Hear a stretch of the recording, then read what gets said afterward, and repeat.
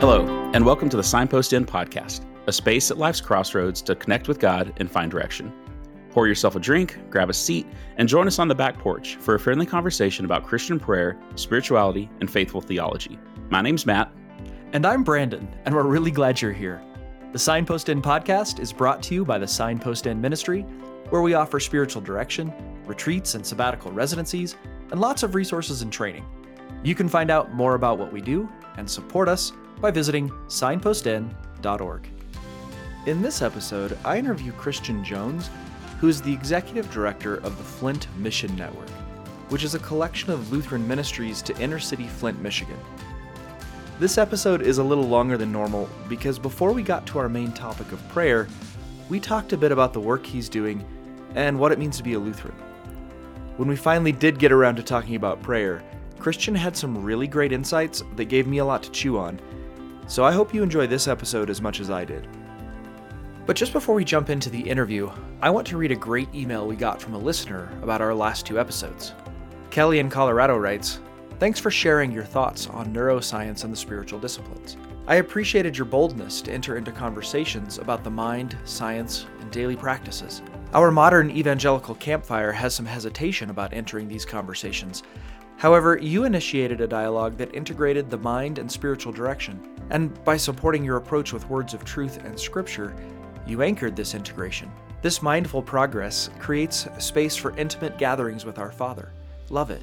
I look forward to future podcasts and discussions that take risks to dwell in areas that are not always encouraged by our brethren." Thanks, Carrie. We really appreciate your words of encouragement. I'm not super keen to take risks, but as far as I'm concerned, every conversation is welcome on the back porch. Also, we just finished our first prayer retreat of the season, and it was amazing. Our next retreat is April 29th through May 2nd, and there's still time to reserve your spot. So come away with us for 3 nights in the beautiful Colorado Rockies and learn how to slow down and connect with God. We provide everything you need, the food, the lodging, and the spiritual support, so you don't have to think about anything but attending to God. Sign up at signpostinn.org. And now, here's the show.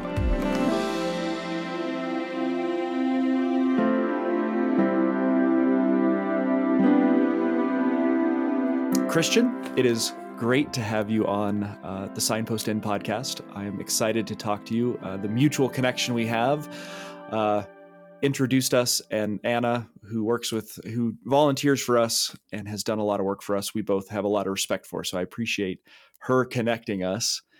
But would you first just tell me a little bit about what your ministry is, who you are, and how you got to this place in the ministry that you're doing? Yeah, absolutely. So Anna and I both serve within the city of Flint. Anna serves at St. Paul's Lutheran Church on the west side of Flint, and I serve as the executive director of the Flint Mission Network, which primarily exists on the north and east side of Flint. And so the Flint Mission Network, I was called to serve here as a Lutheran at the end of, in the middle of 2019, and I've been here since, and we've grown. So it started out as Franklin Avenue Mission, which was located exclusively on the east side of town.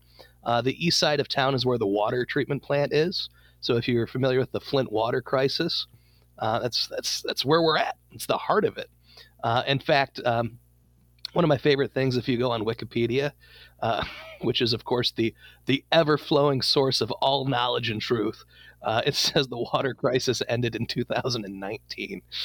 It's still going. It's still a thing that we all deal with, but that's where it is. And it was a former Lutheran church, Calvary Lutheran. It's a rough community. 48506 is one of the most impoverished zip codes in the United States. And so you drive around and there's burned out buildings, there's homelessness, there's prostitution, drug abuse, or I should say sex trafficking, so the prostitution. But all of these things are taking place. And so rather than being part of the community, by and large, not all of them, I mean, there were a member or two who were there. Most of them were commuting in from some distance and weren't actually established within the neighborhood. And so the congregation died, quite literally, actually. many of them passed away, and the torch was not passed, which was quite sad. And so what happened is my predecessor in 2015 came on in. His name was Brad Yops. He was a former Lutheran pastor, now retired. And he says, well, we can work with this. We can change this. We can serve and love our neighbors as God would have us do. And amazingly, when you start investing and becoming a part of the community in that way, the church grows. It's quite fascinating and beautiful to experience. And so the programming changed. It's not your regular church that you would normally see in a suburb or in the country. There are programs specifically designed for working with inner city problems. When we get into poverty, we start talking about food deserts and food accessibility. That's not something that's regularly available to a lot of the families. So we have a diner program through pandemic every Tuesday and Thursday, and someone on Sundays too. But weekly, we were feeding 600 to 750 meals people. That's one aspect of it. Another aspect is we're supposed to go and clothe the naked, right? That's a part of homelessness that people struggle with. If they can't have accessibility to food, clothing is tertiary to food. You got to eat before you have a jacket, and so we find ways to feed and clothe. And along with feeding and clothing, of course, the other scriptural mandate is to provide shelter and homes for those who don't have any. And in the midst of burned out buildings, people are squatting and don't have access to affordable housing. We constructed, in relationship with Wellspring Lutheran Services here in Michigan, something called Mercy House. Mercy House originally was a home just north of our campus, and it's our neighbor, and the home unfortunately was torched. Neighbors just didn't get along, and as a result, the house burned. We said, all right, well, the structure of the building, it's ash and burned, but there's still some good bones to it. We can rebuild this. We can change it a little bit, and we constructed a transitional housing facility at that campus or that house, and so we can have 4 moms with their kids, up to 16 people total, living in that house, receiving case management by social workers from Wellspring, as well as soft skills training and tutoring for kids. It's a fascinating and beautiful ministry to be a part of in that way. Now, moving on to the north side of town, our next ministry was York Avenue Mission, which launched on Reformation Day, and it's on the north side of town. And the north side of town is similar but different. The congregation on the north side, it's similar but also has its own challenges compared to Calvary, that closed and became Franklin Avenue Mission. Our Savior Lutheran Church on the north side, again, it was an aging congregation that's still struggling, but they were actively trying to reach into the community. From what we've seen, so they've got a food pantry here that they're operating that I get to help be a part of now. They also have their own clothes closet ministry over here. They're trying they're trying to get there, and their pastor recently retired, and so they invited me to come in and be a part of this with them. And with that, we're rebranding. We're trying to give some new life in here. We're shifting. So they're an established congregation. But they're a dying, struggling, established congregation, and that's not to be derogatory to them, but literally, they've had multiple church leadership positions this year who have gone to be with Jesus, and they just don't have the capacity to fill that in with other members of the church. So okay, we need to reevaluate where we are, and we need to bring in members of the community to actually be a part of the church, and not just pew sitters, but actually legitimately reflected in the identity of the church. Create and raise up leaders from the community in that way. And so that's where we are at York Avenue. And then finally, we are launching the Luke Clinic, which is a free prenatal and antenatal or infant care medical clinic at the Franklin Avenue Mission campus on the east side. And this is extraordinary. So they're part of the Flint Mission Network, the Luke Clinic. They're their own separate 501c3, which is awesome. But what they do is that they're bringing in not just compassionate Christian care, but world-class medical care. They're bringing in OBGYNs from the University of Michigan Hospital, along with tag teaming with local hospitals here in Flint to work with nurses and doctors to ensure that women who are struggling with transportation, insurance, or any other barrier that prevents them from getting the necessary medical provision are cared for. So that's a little bit about Frank. Actually, that's a lot about the Flint Mission Network. That's not a little, but that's what I get to be a part of, and it is awesome. Yeah, that is awesome. I don't even, I didn't know even all of that stuff before we started this conversation. I had only a little bit about that. But one of the things that you said in our last conversation that really struck me was, and you're going to have to remind me how you said it. You said that you're not a Great Commission ministry. Do you remember what that was? Yeah. So when we look at the words mission, so whether it's Franklin Avenue Mission or York Avenue Mission, almost exclusively when we think of the word mission, we think of Matthew 28, which is the Great Commission. Go therefore and make disciples of all nations, baptizing and teaching them all that I've commanded you, and surely I will be with you to the end of the age, that great gospel promise. And we do that at these missions, but that's not the focal point of necessarily what we do. It's integral to who we are, but our mission actually comes earlier in the Gospel of Matthew. Matthew chapter 9, actually. Matthew chapter 9 is what I call the Great Compassion. And so in Matthew chapter 9, we get this image of Jesus. He gets off of the boat and he goes, and instantly a paralytic man is brought to him, someone who can't walk, right? Whether he's paralyzed from the waist down, neck down, doesn't matter. Can't walk, can't do anything. And Jesus, in that very moment, has compassion on him. And he says, get up, take your mat, and go home. What does the guy do? Gets up, goes home, picks up his mat, and he walks home. And along with this is my favorite part. Jesus also gives him the forgiveness of sins. What is easier, to forgive someone this man's sin, or to say, get up and walk? Jesus is awesome. He's much cooler than I am. But after that, again, a form of compassion. He goes and he sits with this guy named Matthew. Matthew just happens to be a tax collector. Tax collectors back then, and probably somewhat now, are often slated into this realm of tax collectors. And look at the text, quote unquote, sinners, right? And so these people are the people who are cast out to the side of the city or outside of the community and say, we don't want to talk with you. You're not a part of us. Don't be here. You're not allowed to be here. And in fact, sinners, that's colloquial back then for sex trafficked women or even men, probably to some degree back then too, and says, not only do we not want you here, you are not clean. And so what does Jesus do? He goes, he spends time with them, he talks with them, he eats with them, and doing these things, he says, you are valuable. You are important to me. You are loved. I cherish you, right? And so these are compassionate style of programming, healing those who are suffering from disease or sickness or physical issues, spending time giving value to those who are called dirty and cast to the edge of society. And then from there, Jesus goes, and Jairus, I believe, is the guy who comes up and he says, Jesus, my daughter's dying. My daughter's dead. She's not breathing. Come with me that she might be well.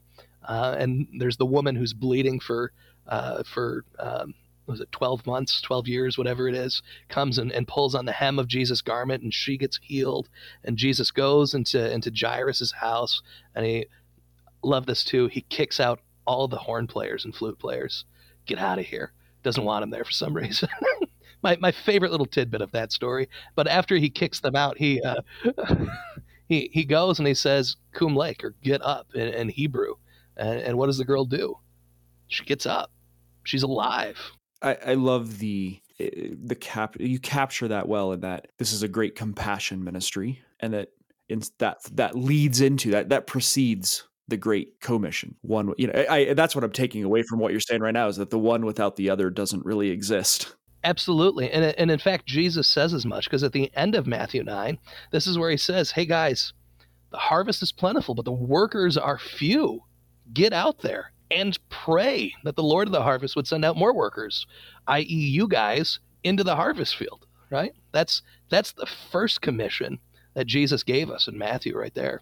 Yeah. Where I come from is my background is definitely not Flint, Michigan. That's not a world that I have a lot of connection with, but I do have a connection in my own spiritual life and growth with Jesus of the moving of things out of the ethereal, intellectual world into an actual physical reality, right? That Christ is concerned about my physical being every bit as much as he is concerned about my mental being.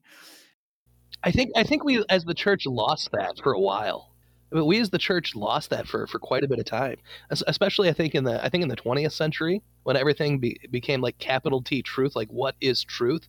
Jesus became an intellectual exercise. Like he stopped actually being the physical Christ that we know and believe and follow. He became a thought, right? And that was deadly. It was dangerous for the church. It still is. Right. And Christ's teaching becomes a system to master rather than the reality of a person and a relationship with a personal God. Yeah. That actually kind of leads me to a question of, so you mentioned you're a Lutheran, and that's part of the reason I have you on. The actual purpose of the conversation is I want to shift it into the questions about prayer. But before I do that, and I think there's going to be some real connection with your ministry, obviously, as well. LCMS Lutheran, correct? So that's... Yep, Lutheran Church, Missouri Synod. Right. And are you a pastor? Yes. For all intents and purposes, yes, I am. Within the church, there are policy and polity and politics that say I'm a reverend, I'm ordained, but I don't have a church. I have a mission. Pastors have churches, missionaries have mission. So for Lutherans, that is a distinction I want to accurately represent for anyone listening out there. But yes, for all intents and purposes, I am a pastor. Gotcha. Pastorally trained, etc. Yeah. Okay. Tell us just a little bit briefly what makes Lutheran distinctive. Particularly ask you that question if the next question is going to be, tell me what prayer is. Yeah. If we're using this question as a lens to enter into prayer, I think what distinguishes me as a Lutheran, or you as a Lutheran too, is that we live as, in a way, that the Latin phrase would be vita passiva or vita passiva, which literally translates into the passive life. And the concept of the passive life as a Lutheran is that we receive. We exclusively receive. Everything that we have in life has been given to us. We've not actively achieved it, but Christ and the Father, the Creator, has blessed us with it. Whether it be physical things like house and home, food and clothes, drink, whatever it may be. Or whether it's the spiritual aspect of just straight up salvation. Like these are all works that have been given to us passively. We just receive them. I think that's what makes us unique within the Christian world. We come to church. It's not about offering our things to God. Certainly we provide offering in the offering plate as a thanksgiving for what he's given us. But again, when we come into church, we come to be recipients of what God freely gives us. And we receive faith through the word, right? We hear the preaching of the word. This is God's word given for you and for me, that we would hear it, learn it, mark, inwardly digest it, and trust it, right? As Lutherans, we fear, love, and trust God above all other things. But it's not just the word.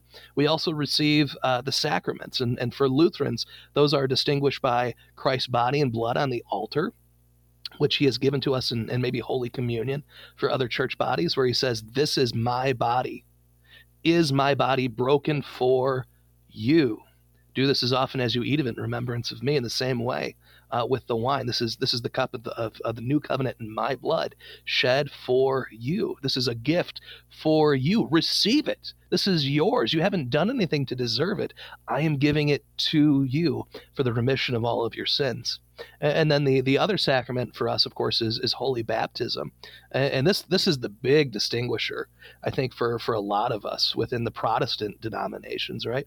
For a lot of Protestants, they say, well, baptism, I'm giving my life to Christ, and this is a public affirmation of a decision I've made, right? This is for many people a choice of what they're making. But if we hold to the theology of Vita Passiva, where we're receiving God's gifts to us, baptism is not an active process for us.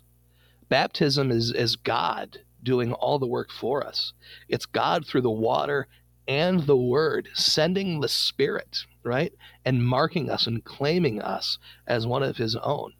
And leading it into prayer.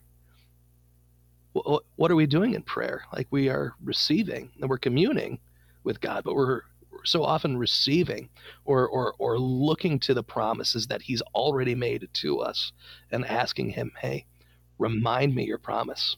Unpack that last thing you said, that prayer, what is it we're doing when we pray but receiving? Because I think, I confess for myself that is not the first thing I think about when I think about prayer.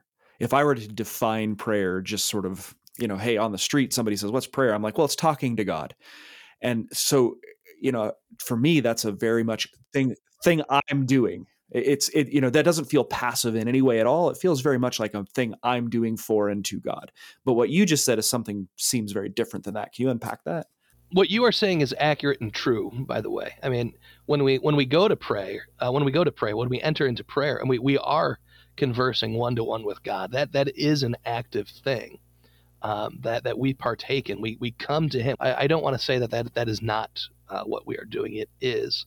But when we go to prayer, so often we come with an ask, right? Or we'll have thanksgiving, right? But both of those lend towards receiving. What do we give thanks for?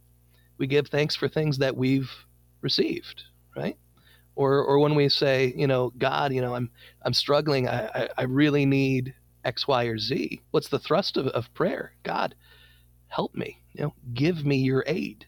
Right? That's a receptive thing. It sounds like what you're saying, correct me if I'm wrong, is that the passive part is it's less focused on the verb of am I kneeling or saying words or who's doing something, and it's more the relationship and from where comes the good, from whom comes the good.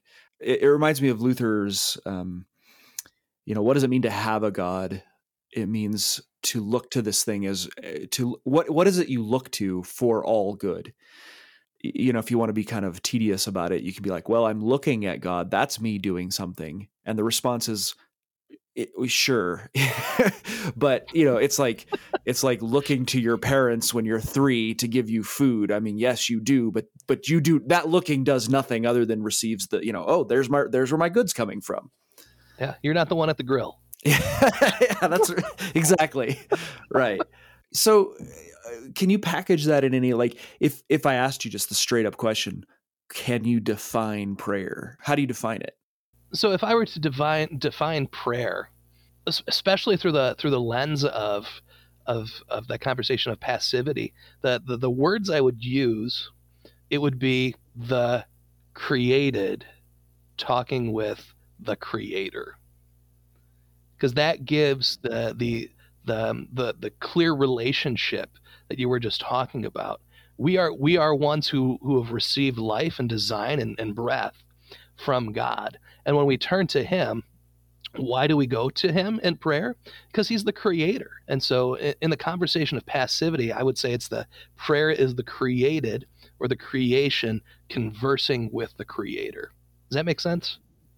Yeah, it does. So I want to jump to a question that, though I love those words, the challenge I have the struggle I have is, okay, so then why does prayer so often feel like I'm talking into the void? So when I converse with God, the answers that I receive either are going to be quite evident in front of me, or He's going to make Himself known presently in front of me in some way, shape, or form. obviously probably not appear as Jesus before my eyes, and it's not going to be an episode of the X-Files or something like that. It could be, most likely not, but his works are evident in front of me. And that can get really, forgive me, that kind of mentality can be really powerful, and is certainly true, but it can also get really goofy and spooky really quick at the same time, if that makes sense. Especially when we think about like faith healing and stuff of that nature, because that's all rooted back in prayer too. Especially when you go back into the book of James, for the elders to go and pray over those who are sick or in need of healing. But the other place where I turn when I want to hear God's voice is I turn to the Word, and that's not an always satisfying answer for those who wish that God would pick up the phone and it would be a two-way conversation. But as we talk into the void, there's not a void beyond what we would perceive as silence, because God has spoken. He has already answered our prayer. He has already told us everything that there is to know within His Word, within Scripture. And we can open up the book and say, this is God's Word. It has been given to us. There's not a question of authorship or authority. We know for sure this is God's Word given for you and for me. And so when I lift up my prayer, I can go to God. Yeah. Connect that for me to your work in your ministry. I'm struggling to put this into the form of a question, but I guess I'm looking for, how do you comfort? What do you say to somebody who is genuinely, I need food. It's sort of the hardest question I can throw at somebody who wants to talk about prayer, which is, I'm praying for food. It didn't get provided this week, but I need to be satisfied. How do you respond to the people that you're ministering to who have genuine need and maybe praying about it? This is not to sound conceited or arrogant or anything within that nature. When God answers prayers, going back to the first way I answered it, He can answer it directly in front of people. And as a pastor in those conversations, sometimes you are the answer God sends to answer prayer. God works through means, right? Whether it's the means of grace on the altar and in the baptismal font, or whether it's the means of His bride, the church. And when someone comes and they're asking, saying, I'm praying and I just don't feel like God's answering me, especially when it comes to food and stuff like that. The response you have as a pastor is, pray harder. Like that's what an insulting, awful thing. Sometimes you are the answer to someone's prayer. If they're hungry, what does the Scripture say? Feed them, right? And so this is God's answer to prayer. It's not just throwing them out into the wind and saying, well, God will take care of them. Yeah, He will, through His church, which you are a part of. So, if you don't mind, what does your prayer life look like in terms of, I don't know, do you have particular practices that you recommend? Do you have a way of praying that you teach that you find to be helpful? I think a lot of times the questions that I have had is like, the way I knew to pray was say some stuff. And as you said earlier, usually that comes out to be me just asking stuff of God. Is there more to prayer than that, I guess, is the question I'm asking? There's three questions in here, and they're all really good questions. I just want to figure out how to answer them. Sorry. No, these are all fantastic questions. So my personal prayer life, as a Lutheran, we look to our Saint Martin Luther, and Luther was a much better prayer person than I ever have been or will be. Specifically because you spoke with a monk yourself not too long ago, as I recall. Like, the monk's vocation is to dedicate themselves to prayer, morning, day, and night. And Luther, in the same way, he was devoted to prayer quite often. And one of my favorite Luther quotes. Luther's got a lot of stingers, but one of my favorite quotes is, I have so much to do today, I better spend another hour in prayer. And that's horribly paraphrased, but that was his mentality.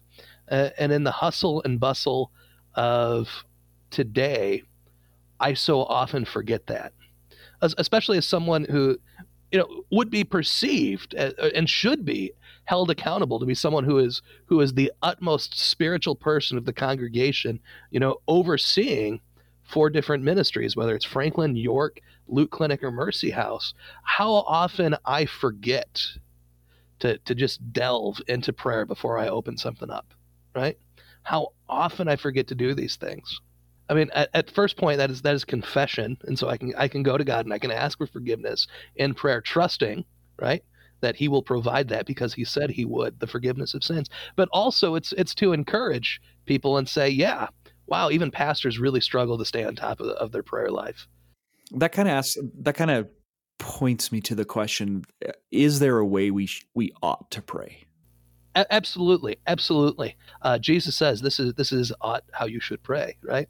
And at that point, He introduces the Lord's Prayer. Right? If you don't have a prayer life, if you've never prayed before, if it's not part of your daily routine, learn the Lord's Prayer. You can pick up a copy of Luther's Small Catechism, and not only would I suggest learning to pray it, which is it's like a paragraph and a half. It's not that hard to get through and to memorize, but then to study it. What are we praying for? And there's free resources online. If you go to like a Concordia Publishing Warehouse online, which is the Lutheran bookstore, they have a free online version of it that you can get with a simple explanation of it. And I highly recommend that. There's apps for it too. You can download, and so it's not only important to pray, but it's also important to understand what you are praying for. So learn the Lord's Prayer if you haven't started there.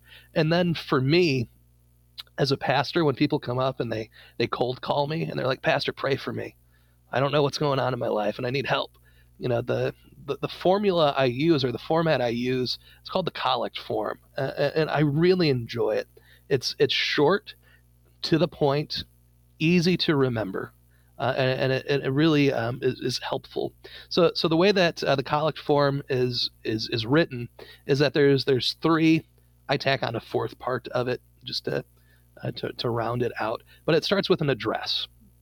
So an address is saying God and describing His character. So Brandon, give me a prayer request you have. Well, I'm traveling this weekend, and I'm pretty nervous about speaking at a conference that I'm going to be speaking at. So I'd like safety for travel, and that God would bless what I say. Yeah, okay, that's a great prayer request. So an address would be, let's pray. Let's go to the Father.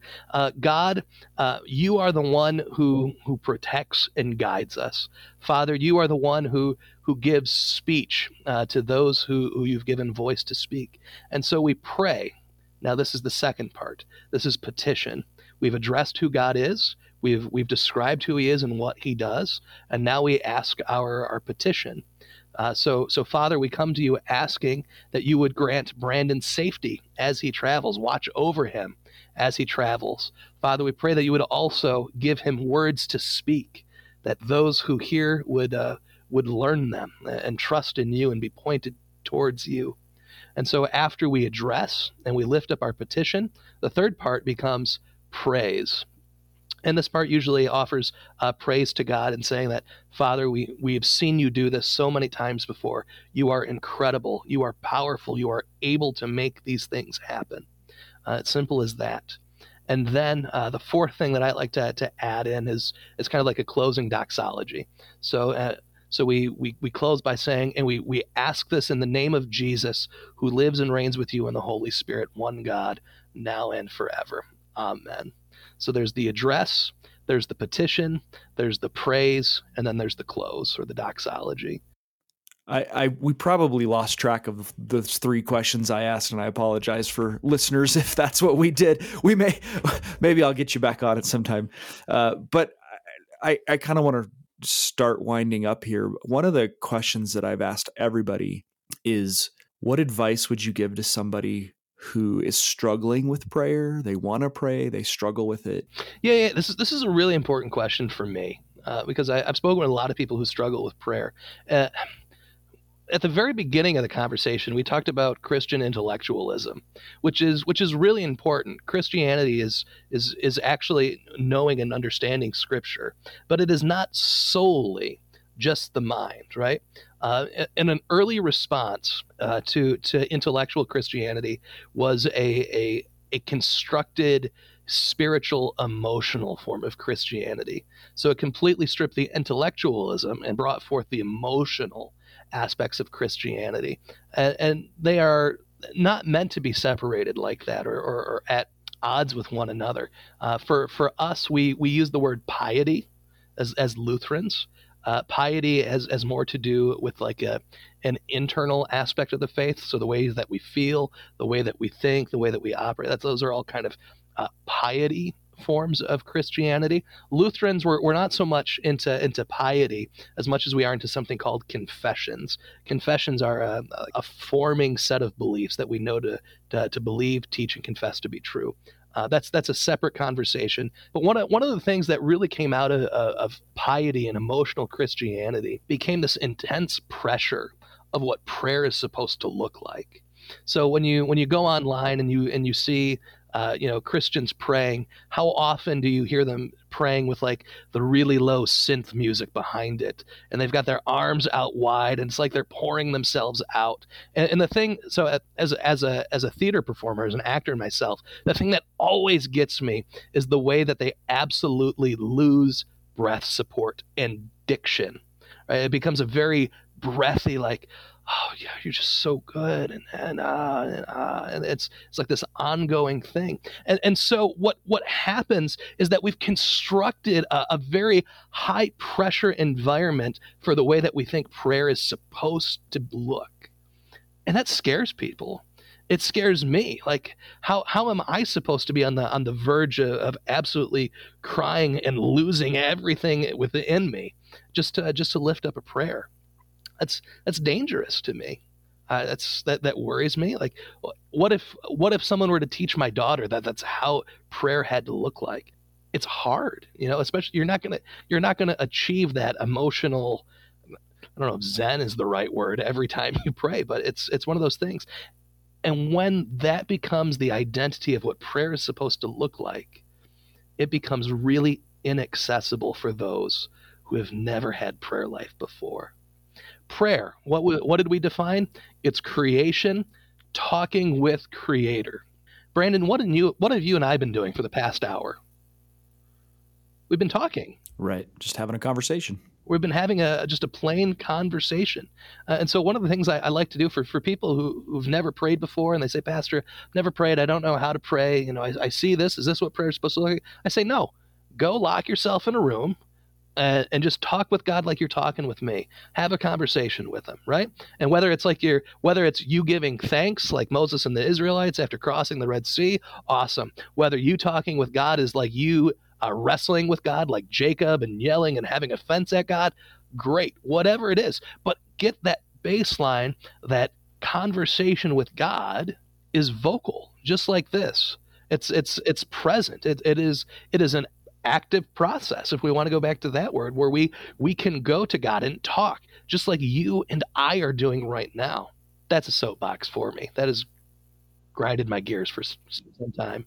And I appreciate that, because I think I have such a passion for the simplifying of something that's been so overcomplicated for so long, and born out of my own experience, that the only thing I would add to what we're saying here is that my experience of exactly what you're saying right here is that when I started to talk to God as if I was talking to my friend in the room, the change that happened for me was I call it consent. Like, I consented, or surrender, maybe is even a better word, to that actually being the reality. Yeah, for me, what it was giving up my skepticism. I can just talk to God. And like you said, sometimes it's thanks. Sometimes I'm really pissed off at God. Man, I talk for a long time about that. I'm not the only one. So it's so relieving to hear I'm not alone. Yeah.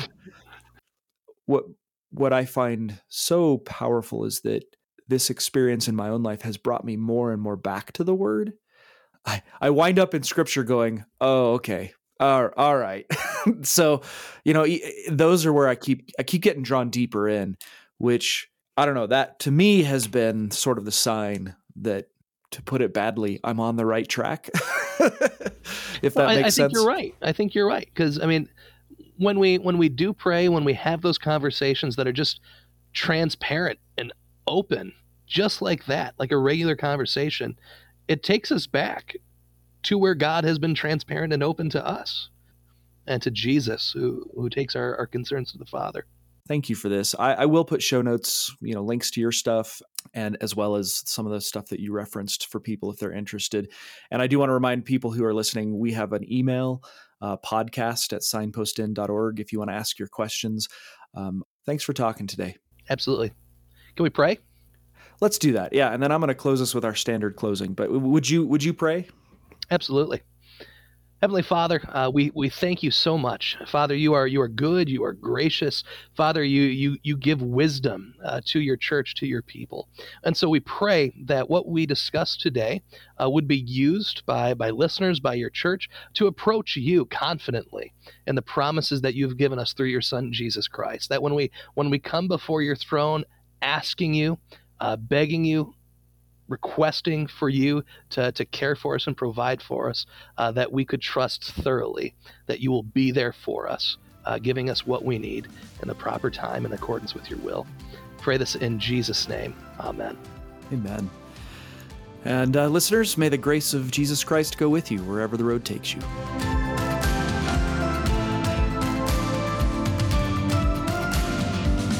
Thanks for listening. Don't forget to visit us at signpostin.org. While you're there, sign up for our e-newsletter and we'll send you a free ebook. Also, a big thanks to all of our supporters. Signpost Inn is a 501c3 nonprofit ministry, and we exist only because of our generous donors who make everything we do possible. Please consider supporting us with your recurring donation. Visit signpostin.org/donate.